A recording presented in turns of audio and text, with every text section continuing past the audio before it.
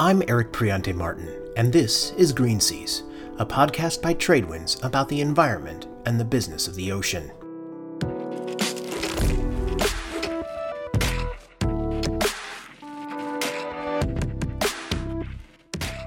So I'd like to call to order the special session with a roll call vote. We're listening to a meeting in Eureka, California, as officials in this town's Port Authority discuss what could be its next gold rush. All right, how about the Pledge of Allegiance? Chris, would you like to lead us? Eureka took its name from the exclamation that prospectors shouted when they discovered gold. The town played a role as a shipping hub when Northern California was a hotspot for mining the commodity in the 1800s. Fast forward to 2022, and these officials were meeting to consider a deal aimed at positioning the city as a port for another potentially lucrative commodity, offshore wind. The Port Authority was about to sign an agreement with Crowley Wind Services that would launch exclusive negotiations with the company to develop a terminal to serve the offshore wind industry. This is Larry Oetker, Humboldt Bay Harbor Recreation and Conservation District's Executive Director. Why is this happening right now?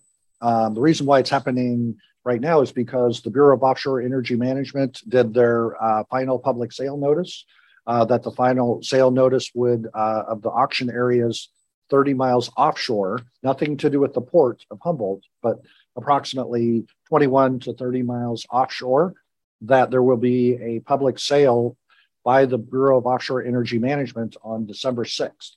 And so that has basically created a flurry of activity within the offshore wind industry to really focus on the Port of Humboldt Bay.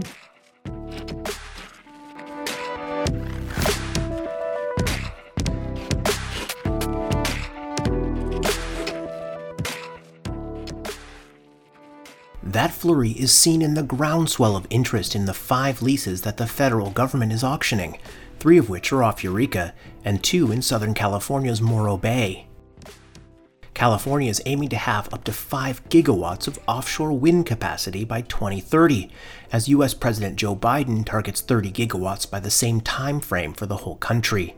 The state is also gunning for 25 gigawatts by 2045. Recharge, which covers the renewable sector, has reported that 43 developer consortia have lined up to participate in the bidding for what could become 4.5 gigawatts of generation capacity. That is more than double the number of players in the last big offshore wind auction for waters off New York. Tim Ferry is Recharge's U.S. offshore wind editor.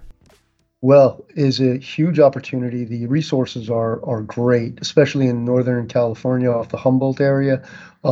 It's about over 10 meters per second, which is really excellent resource compared to when you're looking at the Massachusetts wind energy areas, you're looking more like 8 to 9. So California, Northern California, Southern Oregon are both excellent resources, but there are a number of challenges facing the state as it goes forward and facing the country as it goes forward.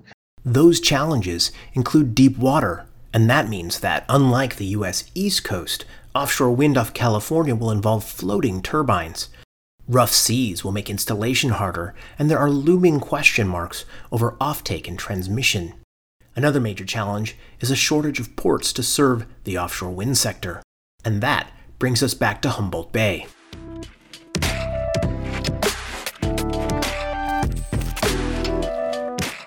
As Tradewinds has reported, the wind services unit of Florida maritime company Crowley is aiming to build the Humboldt Bay offshore wind heavy lift marine terminal at the site of a shuttered lumber mill and an old dock. Jeff Andrini, the vice president of Crowley Wind Services, said the company has ports at the center of its strategic vision for serving the offshore wind sector. That's because they are the nexus for the supply chain that is required to build and run the facilities offshore. The company, which is developing another terminal in Massachusetts, has been in talks with the Humboldt Bay Port District for a year and a half.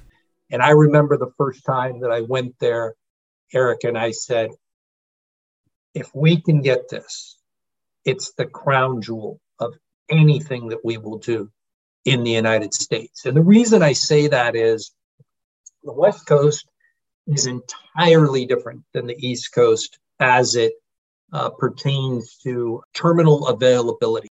I'm a Californian, and I've driven every inch of the state's coast. It's made up of craggy cliffs, protected shorelines, dense cities, and ports that are already packed to the gill. What it doesn't have is space for many new port terminals. Andrini said there are 4 possibilities. One whose port authority is uninterested at the moment, another with height restrictions, and another with aging nuclear reactors in the way, whose lives have recently been extended. That means Crowley's proposed terminal would not just serve the offshore wind farms in nearby Humboldt Bay, it would also be in a position to serve projects down in Southern California, including Morro Bay, and up to Washington State. And California needs more than ports. The offshore wind sector will need tugs, barges, and other vessels that meet the stringent standards that are going to be required to serve the wind farms, including alternative fuel systems and engine efficiency requirements. But Andrini said Crowley's foothold in Humboldt Bay remains the most important opportunity that the company has secured yet. Because California, as you know, is going to be huge in this market. Their aspirations are the same as the nation.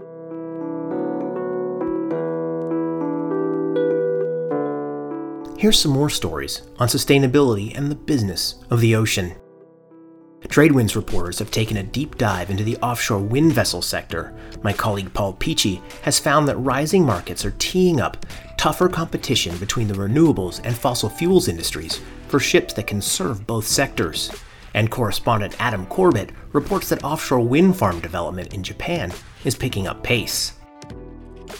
Investors should call on shipping and its customers to slash operational carbon emissions. That's the conclusion of the Environmental Defense Fund, or EDF, and the Maersk McKinney Moller Center for Zero Carbon Shipping in a joint report. The report lays out a series of asks that shareholders should make of maritime transportation providers and their customers. Andrew Howell is EDF's Director of Investor Influence. The key is we don't have enough time just to wait until we have a perfect solution. Action needs to be taken much sooner than that in order to stay on path for a reasonable climate outcome. And therefore, it's very important for companies to start taking actions now. And finally, methanol has won a key endorsement after China COSCO Shipping placed $3 billion worth of orders for Megamax container ships using the fuel. The company's COSCO Shipping Holdings unit said 2 of its subsidiaries have placed orders for a dozen of the large ships. The 2 liner companies signed deals at 2 different Chinese shipyards. Read all these stories and more at tradewindsnews.com. Music for this episode is by Amoxie.